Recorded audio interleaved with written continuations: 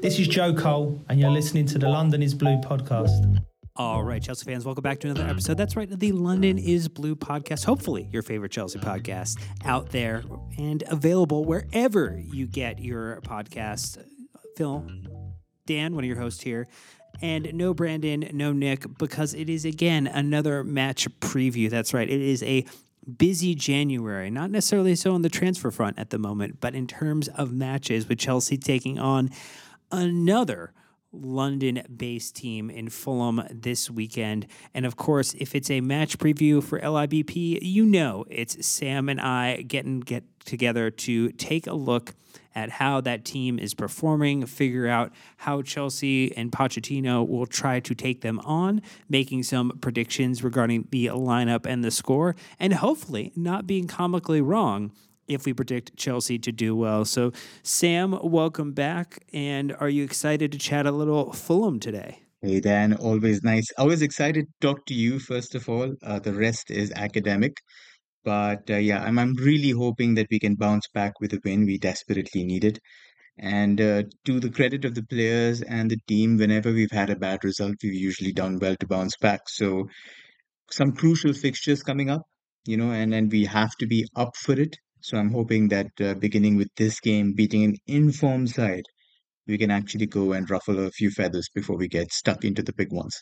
Well, with this game, depending upon how the other results go, Chelsea could leapfrog Man United based on goal difference. That's right. Even though they are at 31 points in eighth position right now, they have a -5 goal difference. Chelsea with the +3. So depending upon how their fixture goes, we could see Chelsea clawing our way a little further up the table. Man United do play Tottenham this weekend. That game will take place after Chelsea play.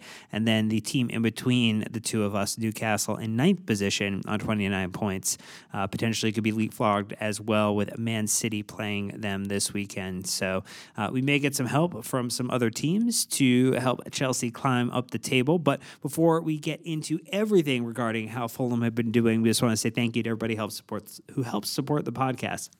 That's you listening to this episode. It's you who've left 5-star reviews in Apple Podcasts and Spotify. We always appreciate that. It helps people find the show. It's the easiest way to help support us beyond just listening to the show. And we thank you so much if you've had a chance to do that. And if you haven't yet, we'll thank you when you get there. We also would love if you join us on YouTube, getting extremely close, about 100 or 200 people away at this point from having 30,000 subscribers on YouTube. If you go over there and subscribe and hit the bell icon to get notified, like and comment on the videos, we super appreciate that as well. And then you also can sign up to our wonderful weekly newsletter that Sam does, The Dispatch, London's Blue Dispatch. It is free. It is available. Links in the show notes and the descriptions. And you can hit us up and join in our wonderful Discord community, a flurry of people joining ahead of this next match. So very excited to see what the conversation looks like. That is already a little chaotic when it comes to a match day revolving around Chelsea. That's going to do it with all the plug and admin information. So let's jump into the fact that Fulham, currently in the Premier League, not necessarily having as good a time. They are in 13th position on 24 points. They -7 goal difference.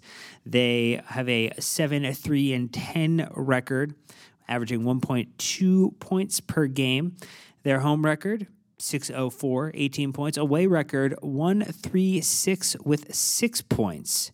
So maybe that bodes well for us in that regard. They have scored 28 goals, which is 1.4 a game. Goals against 35, 1.75 per game. So it's a -7 goal difference there. And then their expected goals, they are overperforming that on 28 with an expected goal of 24.4. Their expected goals allowed, right about on pace, though, 34.3. And their last match was a 2-1 loss at Liverpool. I think in general, Sam, we would say that this Fulham team has also maybe gotten better as the season's progressed. And I think, unlike Chelsea, who have yo-yoed, they are starting to maybe find a little bit more of a consistent form as the season has gone on. Would you agree or disagree with that sentiment? No, absolutely. And I think this is one of the first reverse fixture pods that we're doing this season. So we've already done a Fulham pod earlier in the season. And when we were discussing that one, it was For example, we'll discuss the change in structure. But just to give you an idea, back then they had scored 5 goals in 6 games coming into the Chelsea game, and now they've scored 23 in 13, and they've got 2 games in which they've scored 5 goals. So there has been a little bit of tweaking. There's also been a little bit of rediscovery of form. Raul Jimenez, for example, who had that horrible head injury, took a little time to get going. No goals in his first 11 games, and then now he has 5 goals in his last 7. So they are picking up form a little bit. The game against Arsenal in the league, they won 2-1. I watched the game for this preview and they did extremely well. They actually managed to unsettle Arsenal in 100 different ways, gave them a lot of trouble, and Arsenal really had no solutions whatsoever on the day. I can't even say that it was an undeserved win. So they did it really well. And then obviously last night, when we were watching the semi-finals, 2-1 victory for Liverpool, but Fulham actually took the lead, did pretty well before it sort of fell apart in the second half, which I would say has been the story of the season for them. So some weaknesses consistent, some things have changed, but like you said, minor upturn and reason for optimism for them, not for us. Well, it's good for some people to have optimism. I think they also played Fulham played Liverpool extremely well in the beginning of December too. That was a 4-3 thriller that they had that was fun. And then they've also punched up on West Ham. That was a 5-0 drubbing that they provided them. But they've also had some, interesting results, I would say too, is like they also feel at times maybe they're not the complete article, that they have enough to get it done if the breaks go their way, but don't always have that luck or that hot hand, as it were. So it'll be interesting to see where it all situates, how it all comes together. As we look at it, though, they are a much healthier side than we are. They have a single player that is currently listed as out, one doubtful. So it's Adama Traore who is out. It is Tim Ream who is doubtful. And they do have a few that are out due to, looks like, international reasons. But I think in general, they have the benefit of picking from their entire side, Sam, where we definitely will not have that same privilege. Yeah, you're spot on. I think when you mentioned, 5 injuries or 5 absences, but 3 of them due to AFCON, and I wouldn't say that massive absences. Alex Iwobi perhaps, because he has played a lot of games. Calvin Bassey has stepped up in central defense for them. So 2 signings who've perhaps rotated and made sure that everybody gets minutes and the starters get a little bit of breathing space. Um, but other than this, I think they basically come into this game with arguably their strongest 11. So it's not like any of these absences make a huge dent to their chances. So, yeah, tough one for us. But yeah, I was just looking at our column and it's again 12 injuries. Nicholas Jackson off to AFCON, and no news on the horizon. We just heard from Matt on the pod earlier about Kani Chukwumeka, about Ben Chilwell inching closer. We don't know where West Fofana is, but hopefully he'll be back soon. So hopefully in a couple of weeks, we will look a lot better as well. Well, that won't help us for this match, but I agree with you that ultimately we are going to want that full complement of players from Pochettino and the club to choose from when they think about who that starting 11 could and should be. We're going to take a very quick break, but when we're back, we're going to get all into how the style of play has changed, how Fulham are starting again to be more competitive, particularly against some of the top sides in the Premier League. And we'll do that right after this break, so stay tuned. All right, Sam, you called it. This is the first reverse fixture preview pod that we've done, and they have made some changes in the formation that they've been using. There are some players who have come available that weren't necessarily firing on great form previously and that have had a chance to improve. Where do you want to take people first? Maybe, looking back to that, 2-0 win that Chelsea had against Fulham in the very early part of the season, which almost feels like a lifetime ago.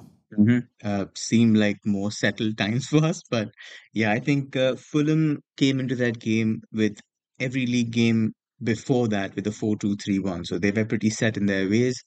They played that formation one more time after that against Sheffield United, and then they just completely dumped it out of the window. Since that, they've used a 4-2-3-1, and I think the reasoning behind that is they realize that there's not enough firepower in the side, and when you've got somebody of the caliber of Joao Palhinha who's able to give you exactly what you need in a side which has to cater to a lot of transitions, then you can afford to take a little bit of risk. So I think Marco Silva took that risk and tweaked that balance a little bit and said, can I afford to take one central midfielder off and put an extra attacker on in an advanced position? And that's essentially where the 4-2-3-1 came in. So, like I mentioned, the goals have improved a little bit, obviously skewed by the 10 that they scored in 2 games, but still a slightly healthier goal per game ratio, and they've scored 2 against Arsenal. So if you go against the best defense in the league and manage to come back with 2 goals, then it does raise eyebrows. But I think when you look at the dynamics, some things have changed, some things have remained consistent. They're still a very long ball oriented side. They have the second most attempted long balls in the league behind Everton. So you'll often see them go long from goal kicks, or the centre backs trying to target Raul Jimenez up front. Carlos Vinicius is the guy who rotates. He's also very similar, likes to knock it down to the guys behind him. So when you talk about a 4-2-3-1, the wide players are actually narrower. They're almost like attacking midfielders in the half spaces. And when they go long, then they try to utilize that 4v4 in the back line, or a 3v4 in the back line, and try to use those situations to get their goals. A lot of times you will also see long switches from one side where they'll try to bait a press from the central midfield from that respective side to congregate to one side, and then they'll switch it to the winger on the other side. And what that triggers is the fullback also making an overlap at the same time. So you have very little time to drop back and to prevent a double team. So that often catches teams off guard as well. So it's something that you have to watch. They're very quick. They are intelligent in the way that they can exploit your imbalances, and I think that's what makes them dangerous to sort of deal with. Jimenez, like I said, has picked up his form. He's now not just been a reference point, but he's also added goals to the mix, which he was doing before his injury at Wolves. He will basically drop very deep. He'll try to drag centre backs out. He will then knock it square or deeper to the attacking midfielders and then arrive late into the box to score goals. When you look at the other 3 midfielders behind, it's usually someone we know very well, Willian on the left. They've got Andreas Pereira in the center, and then they've got Bobby De Reed on the right. Now, because Willian is in an inverted position. He's a right-footed winger on the left-hand side. Loves coming inside, loves getting those shots away. Something we didn't see a lot because you couldn't move Eden Hazard, but I think he's now enjoying the twilight of his career in his favorite position, and he's arguably one of their best players. So he'll give you these shots from long range. He'll often come inside to the center, maybe even further. And what that does is the fullback on the right hand side. So Gusto, for example, will have to come inside to make sure that the shot does not get away. Otherwise, the center back has to keep dropping out to prevent it, and that creates issues. But when the fullback does come in, it opens the entire wing for an overlap from Robinson, and those runs are extremely dangerous because they get dangerous deliveries in from the left hand side.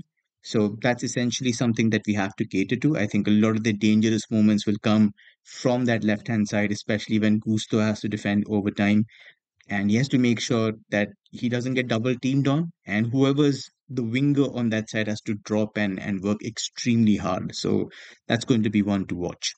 I would also say that, at attacking midfielder, Andres Pereira is somebody who's an interesting fit in that attack. He's their long range threat, and he's arguably their first reference point in transition. So whenever they try to break, he will go into those little pockets that appear. He'll turn quickly, and then he'll spray passes, try to isolate Willian or Reed making runs in behind. So he's somebody who will be extremely dangerous. He's the leading assist provider with 4. And these 3 guys, so if you take Jimenez, Willian, and Reed, They've all got 13 goals put together, which is almost half of Fulham's 28 this season. So if you negate their front line, that front three, then I think you have a lot of joy in basically muting their threat. But easier said than done there. The other thing that I'd like to mention is their off-ball stuff. Very aggressive pressers, so um, expect them to go hungry on each of the centre backs. They will chase the goalkeeper down. Petrovic, we know, can be a little bit hasty with his feet, so I think they will test him there.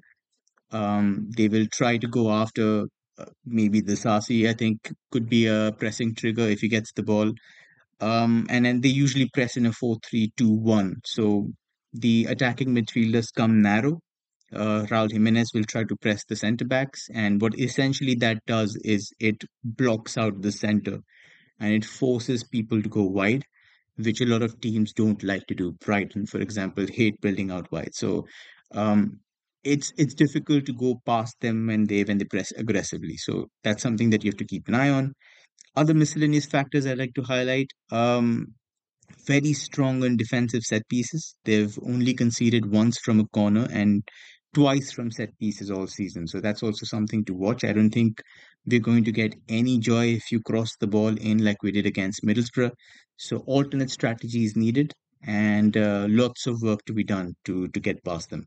Well, Chelsea will definitely have their hands full as it comes to making sure we deal with those threats appropriately, particularly players who are finding their way into form. When you look at players like Raul Jimenez, who is, getting a little bit of an overperformance right now when it comes to his goals, an expected goal of a 0.32 per 90, and he's actually at a 0.41, so he's a little higher than what you would expect. Not necessarily something Chelsea fans are going to want to see, players who are actually performing above their expected goal, when Chelsea are the absolute inverse of having high expected goal, but maybe not always converting our chances. So that will be something maybe to be concerned about, but they're not a perfect team. No team is. And there are some weaknesses that their team has, and that Chelsea will be able to take advantage of. How have those changed or evolved, or are they the same weaknesses that we saw when we beat them 2-0? No, I think it's also down to me watching a lot more of Fulham after that, and I think I've noticed a couple of other things that may prove of interest to our analysts or to our fans who are watching the game. One thing that strikes out is because the fullbacks are asked to bomb up and support the wingers very frequently, a lot of the times if you transition down the same wing where they've used the winger and the fullback to bomb forward, then you get a lot of success. And this particularly works because the centre backs are not comfortable defending wide. If you get Tosin out wide, I'm guessing Diop will start now that Passy not there.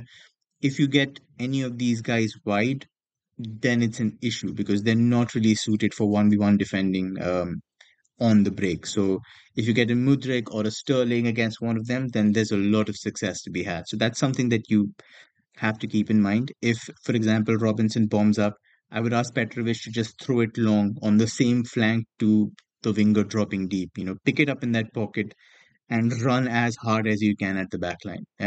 Make sure Palhinha is not around you. If he is, try to switch it somewhere in the middle or the other flank, but try to get against that centre back on the same side as quickly as possible before the full back comes out.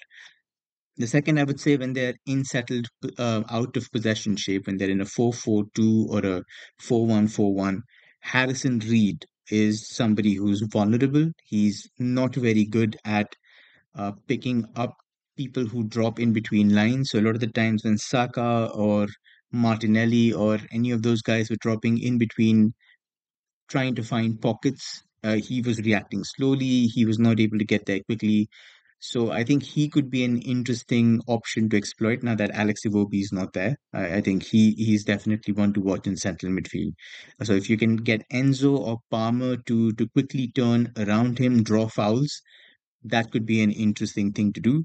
I would also point out to their goals conceded in general. It's 35 goals now conceded in 20 games. So in general, it's been a slightly leaky defense.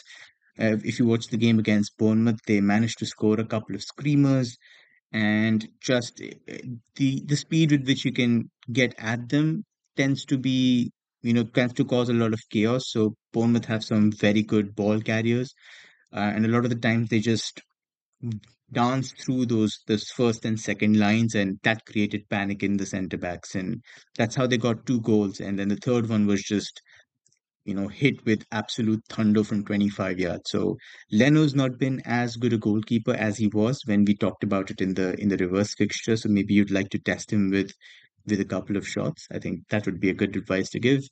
And the last thing I'd probably say is something that's remained the same. I think transition heavy nature is something that leaves them very disorganized. It's the amount of times they try to press hard or go direct, it can leave the back four and Joe Balinia extremely stranded and isolated. So um, counterattacks do work against them. If you get the ability to win the ball back in the middle third and try to get at them quickly, I think that's where you can cause a lot of damage. So basically, these are the weaknesses. I'd also point out something that I sort of pointed out in the first the reverse fixture podcast that we did.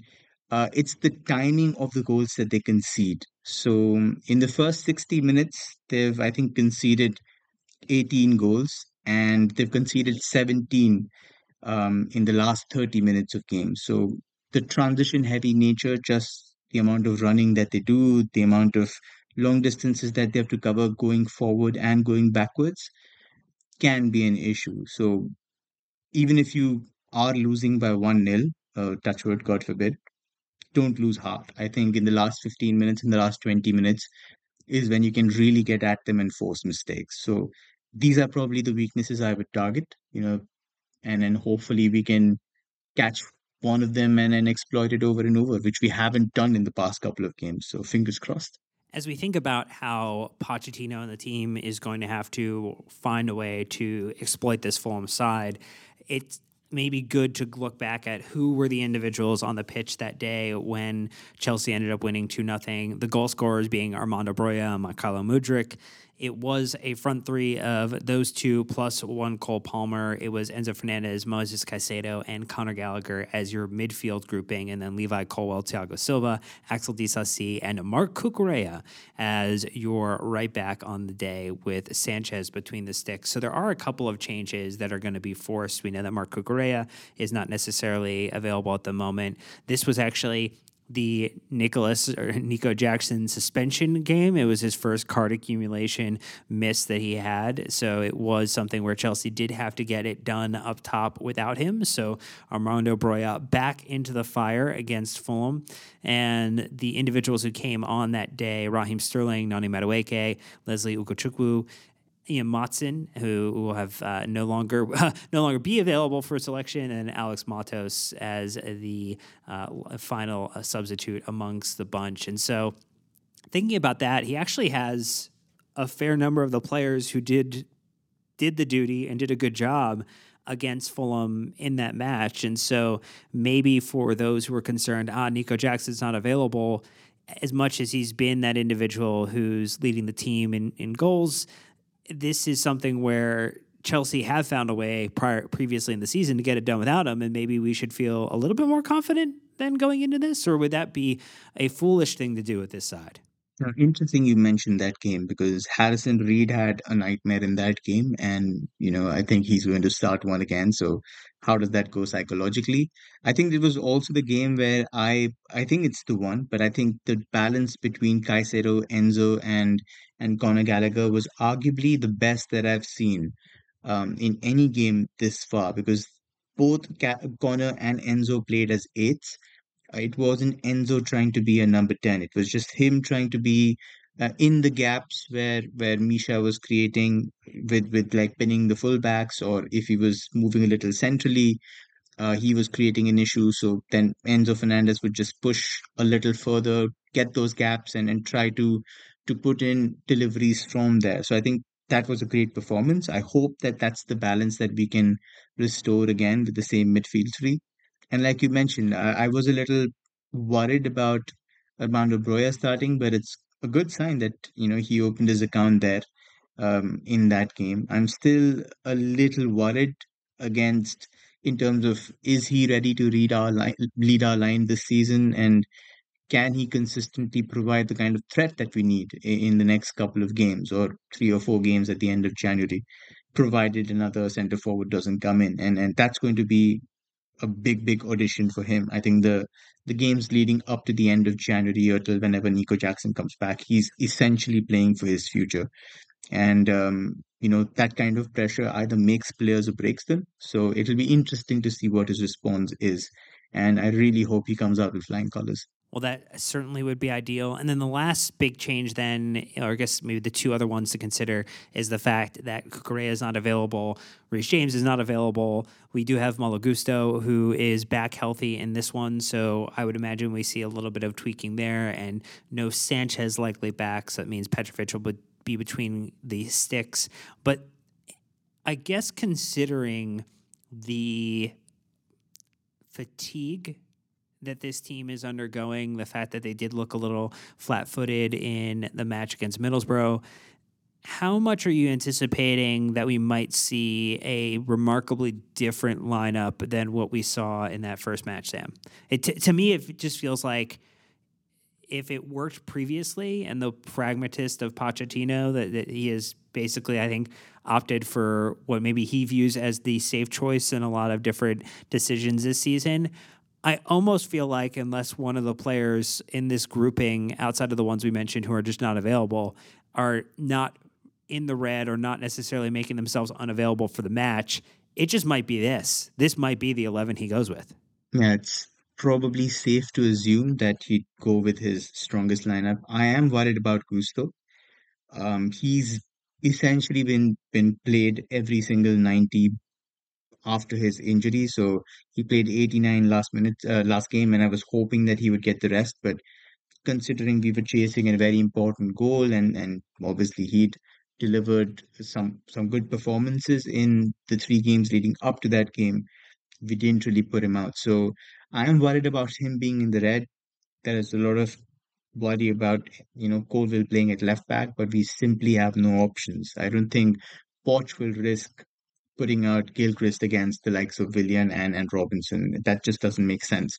So I think you have to keep going, unfortunately. The best thing that you can hope for is you can get a lead, which you can protect by 60 minutes, and then you can make those changes. And even then, I think Poch will remember the Luton game and say, do I have the liberty to do so? So, like you mentioned, even if it is players in the red, I think he will go for something that's the strongest 11. He has to. Fulham also have 1 day less to recover after the semi-final, so arguably that might also play into how the game goes in the latter stages of the half. So I don't know if he saves a couple of changes for later on. I don't know if Mudrik starts, for example.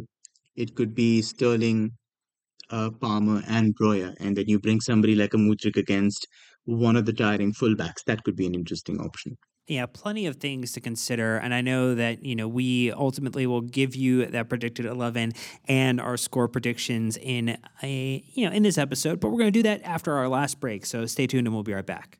All right, Sam. So I think we teased it. If it's not necessarily major surprises with Petrovic between the sticks, a Levi Colwell, Thiago Silva, Axel Disasi, and Malo Gusto back line, are you in full agreement that we will see that within this match, or are you going to pivot and say that one of those positions may or may not change? Yeah, I think that would be safe to assume. I don't know what Badia Shield's status is, whether he's fit for this one. And he might come in. I think he might take Silva's place, maybe. That perhaps makes a little bit of sense to me to figure if Silva's got, the legs to play another important game just very, very shortly after. But I think this would probably be the defense that we go with. You've got Colville and Silva, Disasi, and Gusto. I don't think you have any other room to maneuver there. So that remains the same. The same goes with midfield. We don't have Lavia, we don't have Ugo Chupu, we don't have Chukwuemeka. So the midfield three remains the same. I think there's room to maneuver in attack. Noni Madueke has maybe given him a little bit of a headache to think, but I think it's good for maybe Mudrik and Madueke to come on 60 minutes and then try to create some kind of an impact, because they are high octane players who will repeatedly take on. And when you're obviously in that game state, when you're later on in the game, having a day's less recovery time, having played an intense game against Liverpool, then those two players can offer you some kind of thrust going forward. So I think that's my read of it. But obviously, depending on a lot of internal factors that you and I are not privy to, could be something completely different. Well, and then we know that Enzo, Caicedo, Gallagher was the three. It feels likely that does happen. And then it comes down to the three up top. We know that we saw Sterling, come out and not have the best day. We know that Cole Palmer, on another day ends up with a hat trick against Middlesbrough, and we're celebrating him as the cult hero that he should be. So, and then it is Armando Broya who potentially would be available to sit in the 9 role. It feels like that happens because we saw Sterling get the full appearance versus Middlesbrough. We only saw a little bit of a cameo with Mudryk, and that feels like that's the swap that makes sense. Madueke was pulled early, and Armando Broya did come in and up top as a part of that swap when Madueke and Fernandez went out. Generally feels like this will be a copy paste up top, but you could tell me that I'm going to be wrong, and I would be okay with that. I'm in full agreement. I have some funky solutions, to be honest, but I don't think there will be brain space for Pochettino to say, let me try something adventurous. I don't think the fan base would be too opposed to it if he does something absolutely out of the blue. I think at this point in time, it may just end up being, a stroke of genius that we desperately need. I would actually go without Broya and play Sterling up top, but that's just my brain tinkering around with stuff. I think that they are very accomplished when they're defending stuff from wide in the box. And I think if you give them a little bit of a roaming threat who's able to offer a threat on either wing, offer the overload threat on either wing, then maybe there's a chance that you can create something. But again, I think Poch will go something conventional. He will go with Broy up top. He didn't also play the last game, so I think he must have been told that you're going to get this game to show what you have. So I'm guessing that's what he goes with. So I'm completely agreement with you, Dan. I don't think that there is just any space to experiment, especially with just a very threadbare squad. I think at this point he's just praying on his knees that Nkunku comes back quick, Badiashile is fit, and then he can afford to try a couple of combinations around and hopefully play them for 10 games. But at this point in time, he's just stretched thin. So I'm hoping that he just goes with what he thinks is best and persists with it and makes his changes on time. Let's just underline that. Yeah, I think that will be a big question is, in this game, in these moments, if things are not going to plan, who is he going to be able to look to on the bench to try to be an impact player, to try and resolve things for Chelsea if the conclusion of this match is in the balance or not yet decided by that 60th minute mark. I mean, in general, I think the only other maybe goal contributor that you could consider, Madueke has 2 on the season so far in the Premier League, but it's Raheem Sterling with 5 in total, who may be the other. And again, I know that people have differing opinions on every single player, but it feels like those are going to be the only 2 whacks that he'll have at it to try to change things up from an attacking perspective if it isn't working in this match. And so I think in general, to your point, we don't have a lot of additional options or alternatives for Pochettino to go through. I think that would be more in the defense, in the back line potentially, where you do mention something like Alfie Gilchrist, as he potentially get an opportunity if things are going right to spell Malo Gusto for a little bit so that he can continue to stay fresh, that he can continue to stay available, that he doesn't run the risk of re-aggravating the injury he had earlier this season, because he went from being a signing that Chelsea made where we thought we were adding additional depth to and competition to a position to where, due to injury, he is now the leading man for that position, that role for the foreseeable future until Reece James finally returns from injury at some point in the undetermined future. So I think a lot a lot is not necessarily subject to change. It's more just a nature of the reality, the nature of Chelsea's reality, which is players aren't healthy. We have a ton of players who aren't available. The recruitment has been a little wonky of the profiles of who we've gotten in, where we've decided to reinforce at certain times. And the squad is having to try to find a little bit of luck on the bounce to get something across the line on some days. And, based upon Poch, based upon the players, it'll be interesting to see if we can get it done. With all that said, framing the game, staging the game, knowing that Chelsea could use this as a pivotal way to jump up the table and start to be in the area or in the areas that they like to be considered as a potentially a top side, not just a mid-table team. Where do you think this one lands? Is it going to be another Chelsea win? Do we do the double over them this season? Or is it a draw? Is it a loss, which might send people down into a very dark hole? Where are you thinking, Sam? Okay, so the pragmatist and the neutral person in me says it's going to be a draw. I do see this going to be a draw, like a 1-1 draw or a 2-2 draw even. But I do think that there's enough, and considering the performance that we had against Middlesbrough, I think we will try and push. We've also done very well at home. Let's just give credit where it's due. So I think that'll make a difference after a tough start to the year, and hopefully we can get a win. So heart says maybe 2-1, and head says it's going to be 1-1 or 2-2. I'd love to hear your opinion here. I have to reject the head and go straight for the heart and say that this Chelsea team will continue to yo-yo. And after a result that didn't go their way, they seemingly will stumble back into form for 90 minutes and get something done. Hopefully, we can stitch 2 of those 90 minutes together over the next couple of weeks here and also get a result on the reversed fixture against Middlesbrough so that we advance in the Cup. Because, as we know, this is Chelsea's last match before the little bit of a winter break that will happen. So Chelsea will not play again until January 23rd. So maybe some of that risk, that desire to try to push players to maybe the extent of their readiness, their competitive ability to support this side will be of the utmost importance. And I think a 1-0 Chelsea win, given Fulham struggles away from home, feels like a very good place for us to land. Anything that's a win feels like a good place to land, and Chelsea don't do a whole lot of clean sheets. But who knows? Maybe we would like to start a new trend heading into the second half of this month. New year, new me, hopefully, like fingers crossed. I mean, we sort of had it with the Yeah, Preston game. We just didn't continue it. that's true. That's true. I think it will again be. I'm just hoping that there's some kind of consistency from the players that he puts in.